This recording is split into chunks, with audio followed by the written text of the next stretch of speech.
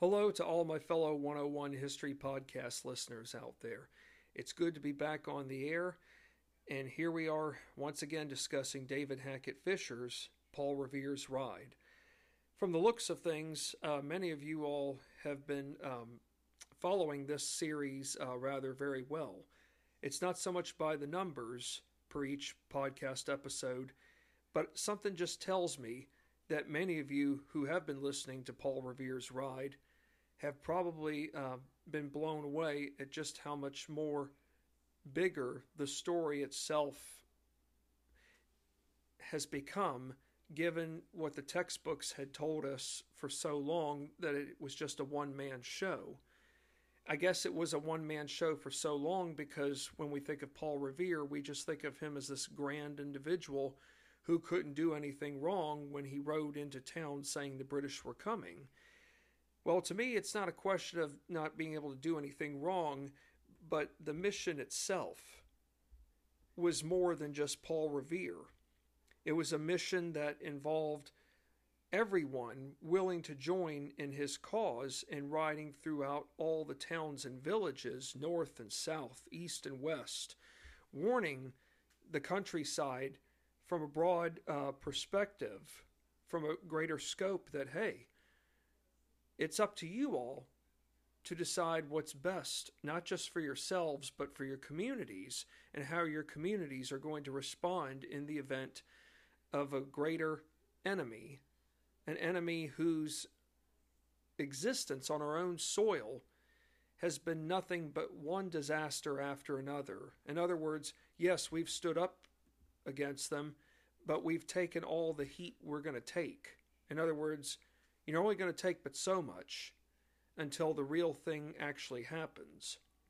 So, in this podcast session, we're going to discuss the first shot, the fight on Lexington Green. And most of you were beginning to wonder, when would we really start to talk about the real thing? And that is the shots heard round the world. Well, I'm pleased to say that this podcast episode we are going to discuss about that first shot, the fight on Lexington Green. It's really not a question of who really did fire the first shot, but how the first shot itself really came about that would ultimately ignite a world war.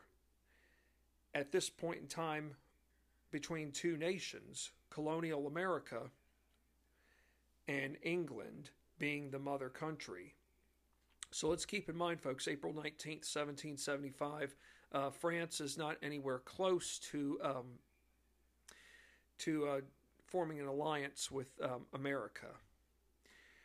But from the looks of things, maybe that's okay, because right now this confrontation needs to stay just between colonial America and England. In other words, England and her 13 subjects. Although it is fair to say, though, that Massachusetts right now and New Hampshire, Connecticut, maybe Rhode Island, that those colonies are the ones that are leading the way in declaring separation from England. After all, Massachusetts is the cradle bed for independence. So our first lead-off question will be the following. As Paul Revere successfully escorted Whig leaders in Samuel Adams and John Hancock to safety, did General Thomas Gage's regulars have a clue as to where they were going or what was expected of them since leaving Boston 5 hours earlier? You know, Thomas Gage, he is the head commander of British forces in North America, so you would think that he would have told his officers below him and would have provided information to his officers to give to his troops, to their troops, on what the mission is all about, where they're going. I hate to tell you this, but the answer is no. General Gage failed to advise his company commanders about the mission's purpose, even with hearing gunshots in the distance. So in other words, here are British officers leading their brigade units, marching to an unknown destination. And we have to remember, we don't have any modern day military vehicles at this time. So here are these men marching for 5 hours. I'm not sure how many miles they've covered, but I think it's fair to say after about 5 hours, your men are starting to tire out. And to make matters worse, or even more unbearable, is knowing that you're hearing gunshots in the distance. In other words, perhaps townspeople are firing gunshots in the distance to warn everyone that they see British troops coming in the distance. Not just coming, but marching nearby, so it could be a way to alert other townspeople of what to expect. Now, as for the original party of British officers whom were responsible for capturing Paul Revere, and yet they ended up having to release him because they were in fear for their own lives, given the warnings that Revere had issued to them about just what would happen if they stayed any longer around the proximity or right in Lexington Green, or in Lexington, let alone. The party of British officers being 10, whom canvassed the road to Concord, they became the ones who warned General Gage's regulars about their prisoner encounter with Paul Revere. Not just their prisoner encounter with him, but the warnings that Revere himself issued of what would come should they stay within and right inside the confines of Lexington. So this is not a good time to be on the side of the British. I mean, yes, you are the mightiest empire in the world, but it doesn't really mean anything because, yes, you might have the upper advantage in terms of having more supplies, but at the same time, if you don't know your terrain very well, you don't have very many people siding with you. That is, no townspeople are siding with you, and if any of the townspeople are loyalists, hopefully they would have been smart enough to have left their respective towns and seek exile somewhere where their lives would not be at stake. So if you don't know where you're going in terms of being on the side of the British, and you don't even know about the mission itself, all I can say is that you really are up a creek. Our next question is the following. Did most British soldiers know who Paul Revere was? Yes. Some knew he was an ambassador from Whig committees of Massachusetts to the Continental Congress, whereas others knew him as the man whom led an uprising in Portsmouth, New Hampshire, to where militia forces overtook Fort William and Mary, including its munitions, aka gunpowder supplies. So yes, Paul Revere is no stranger to the British.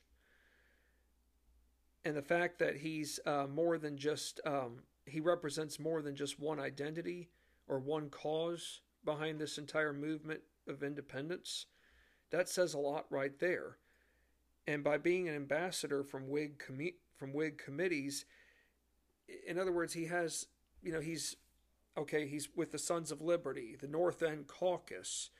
He and Dr. Joseph Warren were involved in the highest level or highest number of committees. I want to say Revere and Warren were probably the only two that were involved in all 5 or 6 committees that were established in the greater Boston area. Most other men at best maybe served on 2 or 3 committees, and some just served on 1. But Paul Revere and Dr. Joseph Warren were the 2 that served on them all.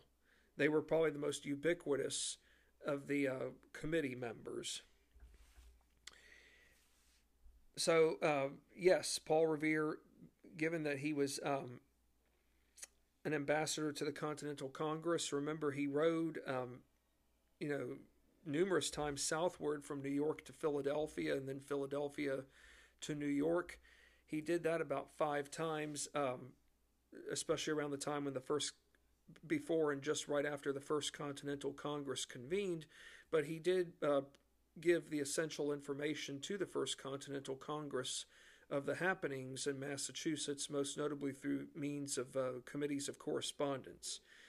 So the British know that this man simply is one of those ubiquitous individuals who doesn't miss out on anything, but he's also the one who is creating so much havoc for them that they probably know now that they truly did miss their golden opportunity by having just simply kept him as a prisoner.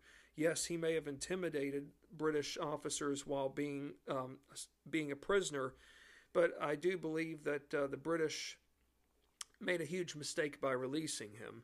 However, if they had still kept him as a prisoner, more than likely William Dawes and Dr. Samuel Prescott, along with other riders, would have carried out the mission still, but someone else would have been in line ready to take Revere's place in overseeing all the other essential duties that needed to be fulfilled to ensure that the townspeople in the countryside were ready to go as the British were making their march into what we now know, Lexington, given that that's where the first shots heard around the world will be taking place.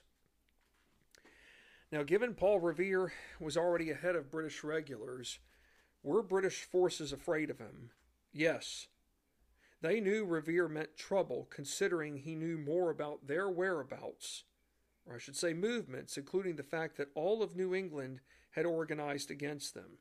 So when I say all of New England, folks, I'm talking more than just Massachusetts. I'm talking about, New Hampshire, Connecticut, and more than likely Rhode Island. The only reason I say Rhode Island is because I know that Rhode Island did cater to a fair number of loyalists, but I don't think any colony was immune from catering to its fair share of loyalists. But it's probably safe to say at this time that the three leading colonies of the 13, who, in terms of the British knowing that all of New England had organized against them, we can say that it was Massachusetts, New Hampshire, and Connecticut. The people of New England weren't unruly like British military leaders deemed them out to be. Yes, the Massachusetts militiamen may not have been the most well-dressed of soldiers, but they knew how to fire their muskets. They knew how to take care of them. They knew how to clean them. They knew how to do things that their British counterparts were trained to do. So it's like that old saying, don't judge a book by its cover. In other words, let's not judge these militiamen just by the way they're dressed, because even the way one's dressed can fool the opposition in ways that are least expected. So, yes, the British are afraid. And they know that this movement is more than just Paul Revere himself. They know that no matter what direction they're going in, they will be expected to encounter dispatch riders. They will be expected to encounter townspeople who aren't afraid to stand up.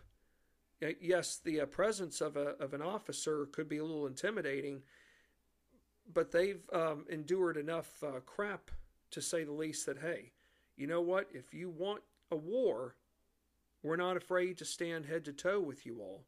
Yes, war might be in our blood, considering that the last 4 generations, or roughly close to 6 generations of people living in Massachusetts have fought in 4 wars over a 140-year span.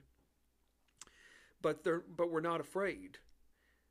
However, this time around, hopefully will be the last straw to where we no longer are considered subjects by an outside country whom we may have had ties to for a long time, but within the last 10 to 12 years, all of that's changed. Why so? Well, after the French and Indian War ended, the untying of an apron, let's put it this way, began to unravel. And by the time 1775 rolls around, April 19th, I think it's fair to say most notably Massachusetts has probably untied the biggest knot of the mother country's apron.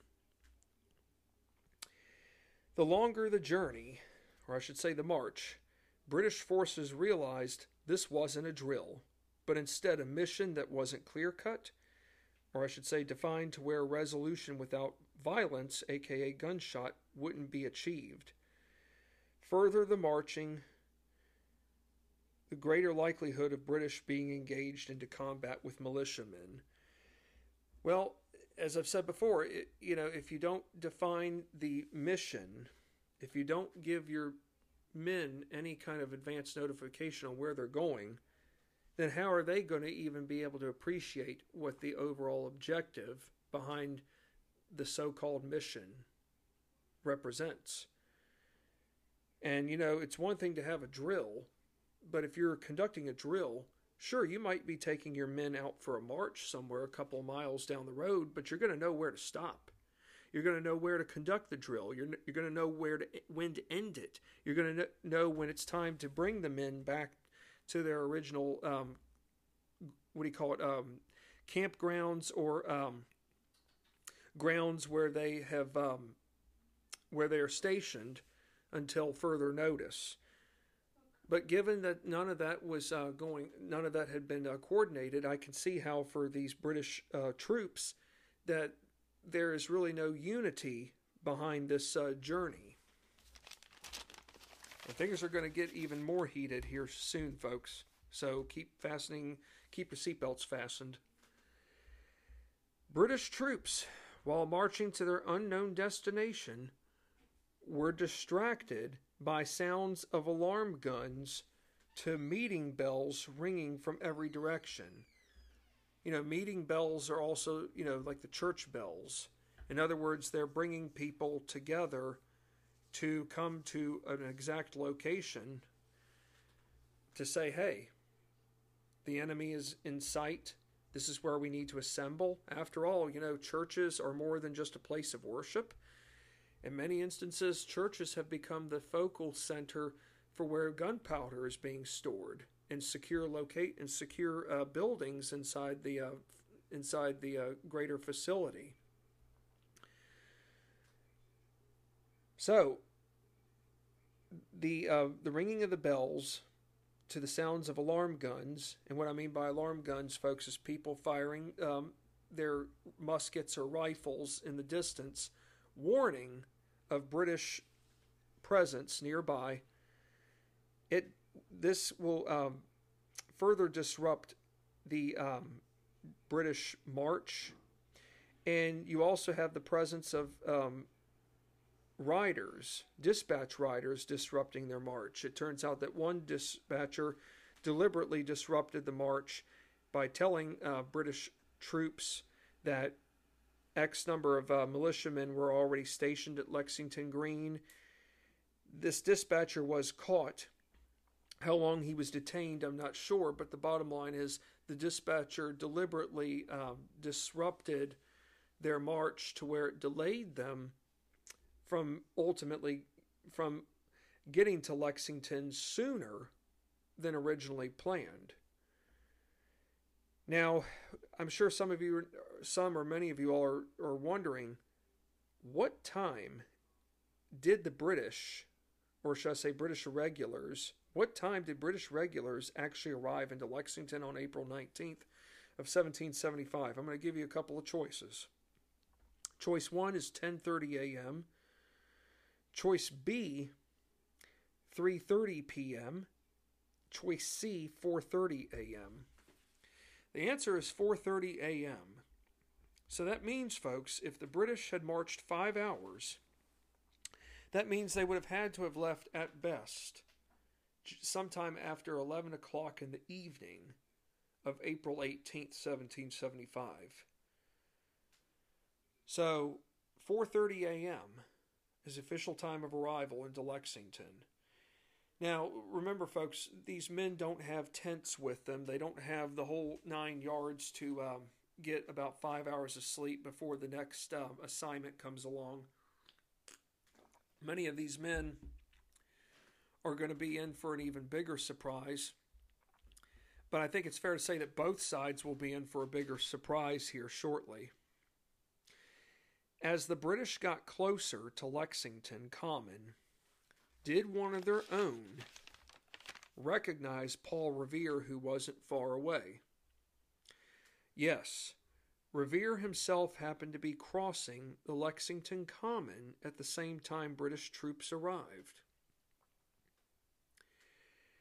Now, we discussed from our previous podcast about John Parker, who was captain of the Massachusetts militiamen.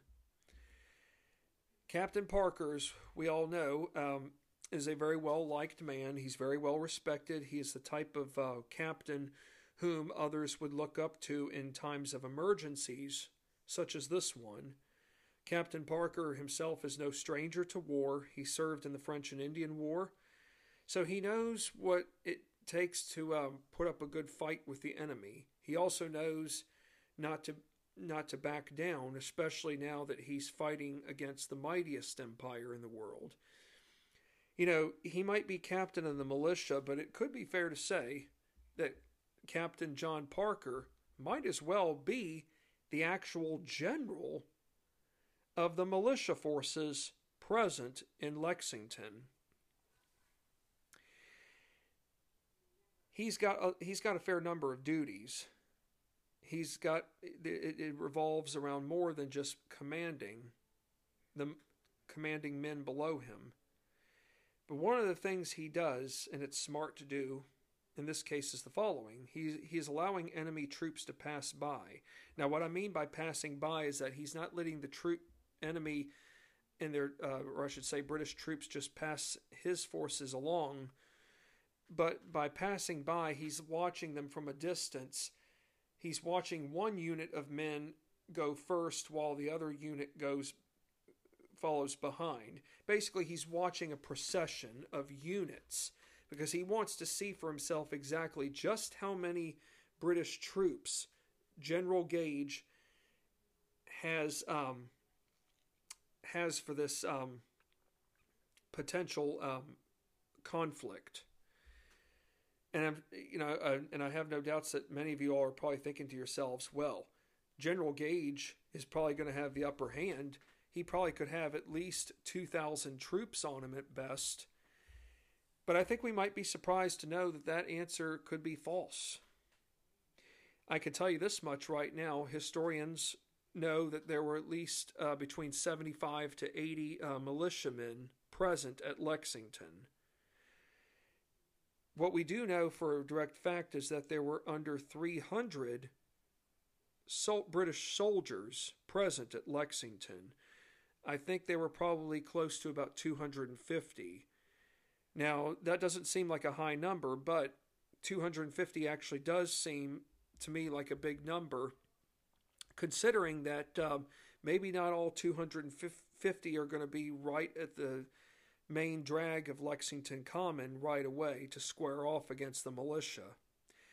So I think it's fair to say that maybe half of that number was present right as the confrontation ensued, while the other half was either in the near distance or had not even arrived at that actual moment.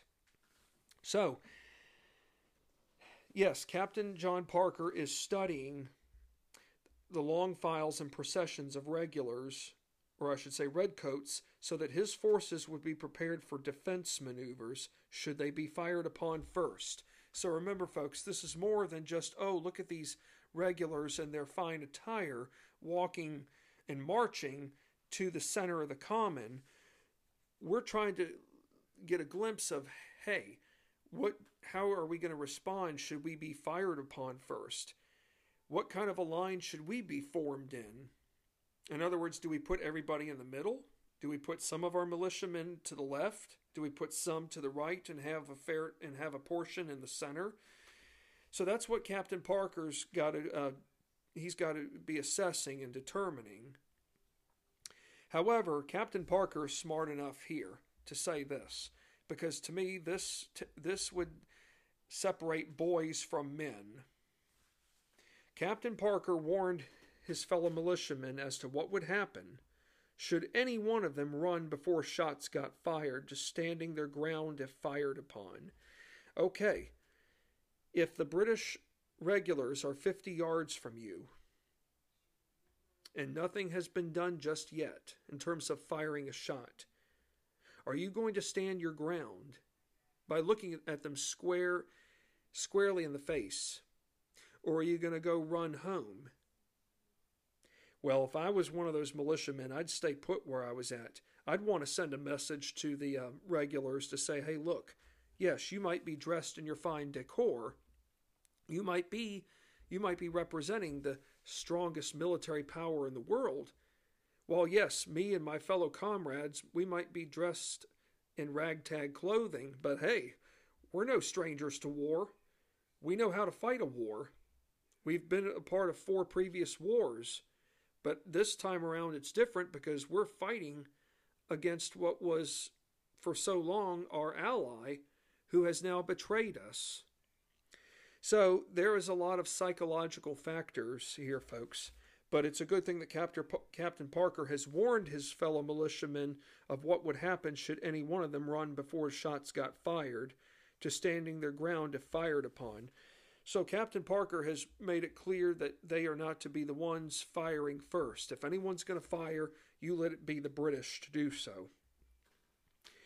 Now, I hope all of you are getting some good understanding here now that here's another good example of where the textbooks probably told us one particular story for so long. They wanted us to believe that that British forces and the militiamen just happened to arrive at the same time and maybe decided to say to one another, hey, I double dog or triple dog dare you to fire the first shot, and then the melee itself will ensue. That's not how it worked. In other words, we just didn't come up and say, hey, we're ready to pick a fight, let's take aim and fire. That's not how it worked, folks. Let's find out about British Marine Lieutenant Jesse Adair. I found him to be very important, and I want to share that with you all, so pay very careful attention. Well, let me ask you all this. Why is British Marine Lieutenant Jesse Adair important? He was faced with a split decision choice on where to navigate his forces, considering that Lexington Commons main road got divided. To the left, the road would go towards Concord, which is just west of Lexington. But there was a problem. Lieutenant Adair was very fearful of the fact that if his forces went left, that there could be a potential strike from the enemy without further protection. In other words, his forces would be exposed to where there was no protection from a different angle. In other words, if he goes to the left, for all we know, there could be militiamen that could ambush his forces, or perhaps bystanders somewhere nearby hiding in disguise to where they could come out of nowhere and fire upon the troops. So his other dilemma would be if he went to the right, the road would fork to the right. It would send regulars straight toward the militia column. So for Lieutenant Adair, he doesn't really have a clear-cut path as to where he can go without being immune from any contact with militia forces. However, Lieutenant Jesse Adair doesn't have all day to make this decision. And as they say, sometimes you just got to go with your own gut instinct. And that also can mean the following: you're either damned if you do, or you're damned if you don't. Well, Adair and his brigade turned to the right fork into the militia center. As Lieutenant Adair led his 4th and 10th Foot of Light Infantry ever so closer to the Lexington militia, Major John Pitcairn rode his horse into full speed mode, where he halted Adair's advance, to where soldiers on both sides heard this British officer say the following words. Pay careful attention, and this is in quotation. "Lay down your arms, you damned rebels." Now, if that's not a stern enough warning, I don't know what is. Now, I can't imagine being close to one of 80 militiamen at Lexington, only to have this high-ranking officer, being that of Major John Pitcairn, come riding his horse into a full speed mode where he is halting Lieutenant Adair's advance, but only to hear him say in front of you, being that of the militia force, "Lay down your arms, you damned rebels." Well, here's the next question. Did the Lexington militia lay down their arms? The answer is no. But throughout the chaos, some militiamen did disperse. In other words, another word for disperse means to leave. How many of those militiamen dispersed, I don't know. But if they did disperse, they did it under the command of Captain John Parker. In other words, if anyone dispersed without his instructions, then they would have been frowned upon for being a coward in doing so. However, many other militiamen stayed in position or in place. If one asked me, Kirk, if you were alive at this time, if you were a native of Massachusetts and you were willing to make the ultimate sacrifice, for one, I would not have been afraid to have put my own life on the line. But would you have dispersed if you had been told to do so, or would you have stayed in position? The answer can be easier said than done, but if I had to pick an answer, I would have stayed in place. Not because it would not have been because of wanting to witness history, but to take a stand, to say, hey, I'm not afraid of you all. I'm not afraid to go head to toe with a red coat.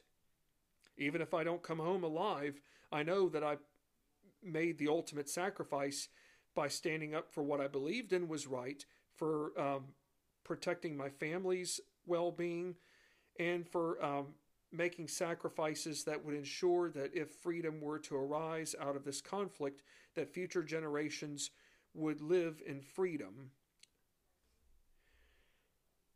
Easier said than done, but that's how I would approach it. While Paul Revere and his fellow friend John Lowell, they were working on securing a trunk full of vital documents belonging to John Hancock. Paul Revere himself saw British regulars approaching closer to where the militia stood, only to hear a shot ring out from behind him. So just in a matter of minutes, folks, the inevitable has happened. Ironically, Paul Revere was unable to see where this shot originated from, and let alone whom even fired the shot. Remember, things happen just so quickly that when they do happen,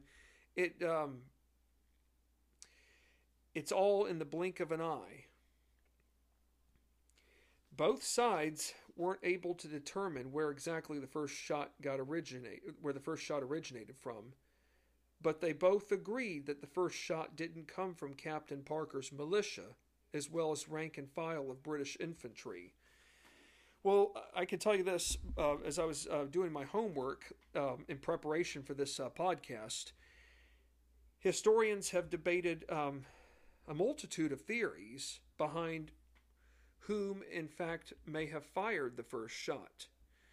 So many of you all are probably wondering, Kirk, what do you think about all of this? Well, let's talk about that here real brief. Was it possible that multiple shots could have been fired close together? Yes. One shot per each side could have gone off at the same time, one from a British officer by horse, and the other from an American spectator nearby. Okay? To me, it would make practical sense that a British officer would have fired if that had been the case. After all, British officers are carrying smaller size guns. They are carrying pistols. The British infantry are either carrying muskets or rifles, but I'm going to assume most likely a rifle. But I could see where if there had been multiple shots fired close together, that a British officer would have taken his pistol and fired it as a warning for the militiamen to disperse and to lay down their arms. I also do believe that it very well was possible that an American spectator nearby perhaps fired off what we call an alarm gun to perhaps be the one to make history as being that individual who was the first to fire the shot heard round the world. I believe that all that's fair to say. Why so? Well, the men per each side, or per each opposing side, were very heavily focused on watching what the other would do, given there wasn't full 100% visibility at Lexington Green. And when I say that there wasn't full 100% visibility, I'm not talking weather here. Historians do know that it was a fairly sunny or partly sunny day, but there was no fog. So obviously visibility was average, but we must remember too, at Lexington Common, there were homes nearby. There was even a tavern, Buckman's Tavern, that Revere himself stayed at. So this was not just an open land where, people could come and go as they wanted to. Sure, there could have been spectators who came from nearby towns whom knew exactly where the British were going and probably wanted to witness a piece of history. But I do believe that someone, perhaps either within the greater Lexington community or just on the outskirts of Lexington, who was there on the American side, would have been the one to have fired a shot as a means of igniting a rally cry that the following had been done.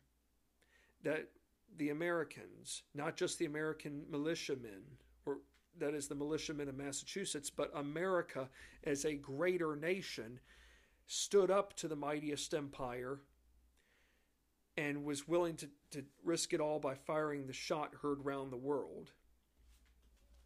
That's just my take on the story, but there is some there could be some good plausible proof to it. Although we will never know whom fired first at Lexington, what happened next, which was visible to everyone present at the Common. Once after the initial first shot got fired off, British infantry troops began firing on militia without orders from above, to where officers themselves couldn't control the pace of events, or I should say actions taking place before them. It's bad enough that these officers didn't even know what the fundamental purpose of the mission itself was that they were embarking on, but now all of a sudden they've lost control of their units, who are now firing upon the militia. If that's not the way to go about maintaining proper order and discipline, even in a moment of uncertainty, then I don't know what is. And I'm sure many of you all are probably thinking to yourself, well, who in their right mind on the British side is going to be able to defuse this situation from escalating any further? Well, considering British and American lines were very close to one another in the ensuing chaos that followed, there were no British commands of take aim, but rather present. In other words, present meaning present your arms, meaning your rifle or your musket. But no one ever said on the British commanding side, take aim. Of course, when I think of presenting your arms, I often think of the following. take aim, make ready, fire. But that's not what happened at Lexington. Lexington militiaman Elijah Sanderson thought at first that the redcoats were firing blanks. In other words, firing a blank as a warning to say, hey, if you don't disperse, you don't lay down your arms, we're going to go from firing blanks to firing the real thing. But shortly afterwards, Sanderson himself witnessed a redcoat soldier turn and fire towards a man behind the wall. In the blink of an eye, the real thing was being fired upon them. Balls, not blanks. It's amazing how quickly things can change in a matter of a few seconds. You know, I think it's fair to say that perhaps the militiamen knew that something was going to happen, but maybe they didn't realize that it was going to happen so quick without any advance warning from British leadership above. In other words, Captain Parker probably thought that if anything would have happened, that one of the British officers would have said, present, and then would have been the ones to have fired a shot to say, hey, if you think about trying to fuel the fire anymore, then our units will fire multiple rounds to where you all will not be left standing. So Paul Revere and John Lowell, and I do believe it's fair to say that, I do know that there is a town in Massachusetts north of Boston called Lowell. Might be named after this fella. But Paul Revere and John Lowell witnessed the barrage of gun smoke which had shrouded a good majority of the entire common at Lexington Green. So, we've all been led to believe that, there were shots fired. They were just isolated shots. Now, you'd be surprised at what gun smoke itself can do, especially if multiple shots do get fired and what the after effects are. In other words, not everything gets cleared right away. The smoke lingers. As for Paul Revere and John Lowell, while they're witnessing this unprecedented history unfold in the shots heard around the world, they are trying to seek shelter. And both men saw balls flying just above them. So in other words, they're not far away, but they are in the thick of it. And they were fortunate enough to have sought shelter in the woods beyond the common, and they stayed put for about 15 minutes. Hey, after all, if you can stay in the woods, that's your best hiding spot. Otherwise, if you are out in the open, not only could you possibly get shot, but you could be taken prisoner. Paul Revere already had a harrowing escape once, and I don't know if he would have been so fortunate a second time around if he had been caught prisoner. Did most of the militiamen get off any shot? No. Only a few of them got off a shot or two. But unfortunately, the death toll for the militia was very high. Okay, what I mean by high, I know one could say, is it possible that 15 to 20 militiamen died? The answer is no. I will give you all a number. The number is between 5 to 10. Does anybody want to take a guess? The answer is 8. 8 militiamen died. 2 lay dead on the line where they had gathered. The remainder died while trying to disperse. Here's a story of one of them, and it's a very it's a tragic way of dying. And I will also point out a reminder behind what happens in war, regardless of how big or small the skirmishes are. Jonathan Harrington. He was one of the 8 militiamen who died. He was mortally wounded. He was a native of Lexington. He obviously didn't live far from the common. When he was shot, he just a few yards from his home, located on the common's west side, he fell in front of his home. His family saw him in complete agony. They were horrified by what had happened to him, but who wouldn't have been? He was crawling in pain. He managed to get to the doorstep, only to die in front of his family. I can't imagine being one of his family members and watching this unfold in front of my eyes. If that had been one of my family members, whether it was my father, brother, or uncle, I would have been horrified. Jonathan Harrington was obviously not afraid to have made the essential sacrifices. But we should keep in mind is that just because one dies, it doesn't mean that they were able to die peacefully on the battlefield. Jonathan Harrington, yes, if he had gotten home a few minutes sooner, could he have lived? We won't ever know. But what we do know is that he made the ultimate sacrifice. And one would have hoped that other members of his family valued his sacrifices and would not have been afraid to have taken on the cause for independence by following in his footsteps if they were of the right age to be able to fight. After all, folks, serving in the militia runs between the ages of 15 to 50 in Massachusetts. But as I've said before, I'll say it again, not everyone gets to die peacefully on a battlefield. And we should also keep in mind that it won't be long before actual war itself will break out in Massachusetts in a couple of months after, most notably Bunker Hill. But what I'm trying to get at is that as the American Revolution will expand into a global conflict, we will come to realize that more soldiers will die from disease as well as being prisoner of war versus dying on a battlefield.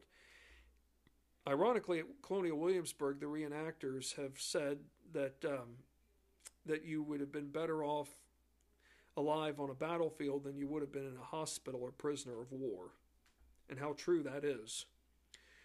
Whereas 8 American militiamen died at Lexington Common, there were no British fatalities, with the exception of one soldier who was wounded. So yes, there were a couple of militiamen who did get off a shot or two, and it's probably fair to say that one of them was able to wound a British soldier. And hey, by wounding a British soldier, that we can give our militiamen credit for not having backed down, and not just so much a shot being heard around the world, but being able to strike at the enemy on a battlefield. All right, now some of you had heard what I had said earlier, with all the melee and chaos going on at Lexington Green, with the British officers having allowed their brigades to start firing upon militiamen without any proper instructions or commands. Who's going to be the one to get this situation under control from the British on the British side? His name is Colonel Francis Smith. And why is he important? Well, for one, he was horrified by the scene in front of him, bodies of wounded and dead militiamen scattered around the common. Secondly, Smith and the primary body of his unit didn't arrive until after the fighting had ended. So remember, folks, not all 250 British soldiers or more were right at that exact spot on Lexington Green where the firing began. It's fair to say that Colonel Smith's men were in the very back, but by the time it was clear for them to move, shots were already fired, fatalities have occurred. So Colonel Smith is, I almost hate to say this, but he's bearing the brunt of this. But yet he's got to do something, otherwise there's going to be even more chaos within the British infantry, amongst its regulars, redcoats, troops, you name it. Third, it was Colonel Smith who went above and beyond by getting regulars back in line, given other officers had lost control of their unit's actions. And of course, that was no chore either, no picnic rather, but it all worked out. Many of the men were not happy about it because I think they would have liked to have kept on annihilating militiamen. But Colonel Smith knew that if the chaos had ensued, that it would have probably backfired on British leadership even more, to where the fire would have been so great that that more and more militiamen might have shown up, or perhaps go somewhere else where they could catch British troops off guard, whom had just finished their job at Lexington, that was frowned upon by not just the outsiders, being the surviving militiamen and their and the families, or I should say, in the townspeople, but perhaps would have been frowned upon by people within their own ranks. Lastly, Colonel Smith became the officer whom knew all along about this mission, and that was the destination and being conquered. I'm sure you all are probably thinking, well, why didn't Colonel Smith say anything about this earlier? Well, I hate to say this, but General Thomas Gage's communication system is out of date. That is, all communication goes from top to bottom. Had he been more open, or I should say diversified with his communication system, being from bottom to top, I think it's fair to say that perhaps the mission would have been known much sooner, and perhaps maybe Lexington might have been avoided. We'll never know. But when you have a communication system from top to bottom, yes, relaying information to the inner circle is important, but if you don't relay it to people outside the inner circle within your network, then how are they going to be able to be a part of something that's big, but also a part of something that they know that they can still be valued for? See, Paul Revere's system of communication from bottom to top, while yes, there never was one particular person in control, everybody's voices, opinions, information was valued to where everything being assembled led to a broader network of communication, committees of correspondence, dispatch riders going in all different directions, warning the townspeople of how to get prepared when the British do come. Many lives were spared thanks to Colonel Francis Smith's heroic intervention, and how true that is. But many British officers, including the troops, were fearful of marching onward to Concord because they didn't know what could lie in store next. Well, what could that entail? How about ambushes from rebel militiamen in Concord, including the outlying villages and towns? So yes, okay, we might have killed 8 militiamen. We might have caused them to flee for their lives, but this was not a grand victory. This was a victory that resulted in bad discipline, bad structure from the get-go, especially knowing that no one knew about the mission until the very end, when Colonel Smith was the one that had to pretty much save the entire British Army from collapse onto itself. Despite the deaths of those militiamen whom died at the Common, would Captain Parker assemble his company again? Yes. The militia forces expanded twice their original size from earlier, and while grieving remained amongst the families who lost their husbands or brothers, sons or uncles, while that grieving still remained, the men whom did survive Lexington, and yes, there were many whom were wounded, these men got back up and proceeded to carry on with their duties in joining Captain Parker onward to Concord. But this go around would be the exact opposite from Lexington. Well, there you have it, folks, about Concord. It was no little dinky battle. It may not have been the grandest battle, but it was the battle where the shots were heard round the world. By whom we will never know. But I do believe it's fair to say that a bystander, being that of an ardent patriot, was the one to spark that fire.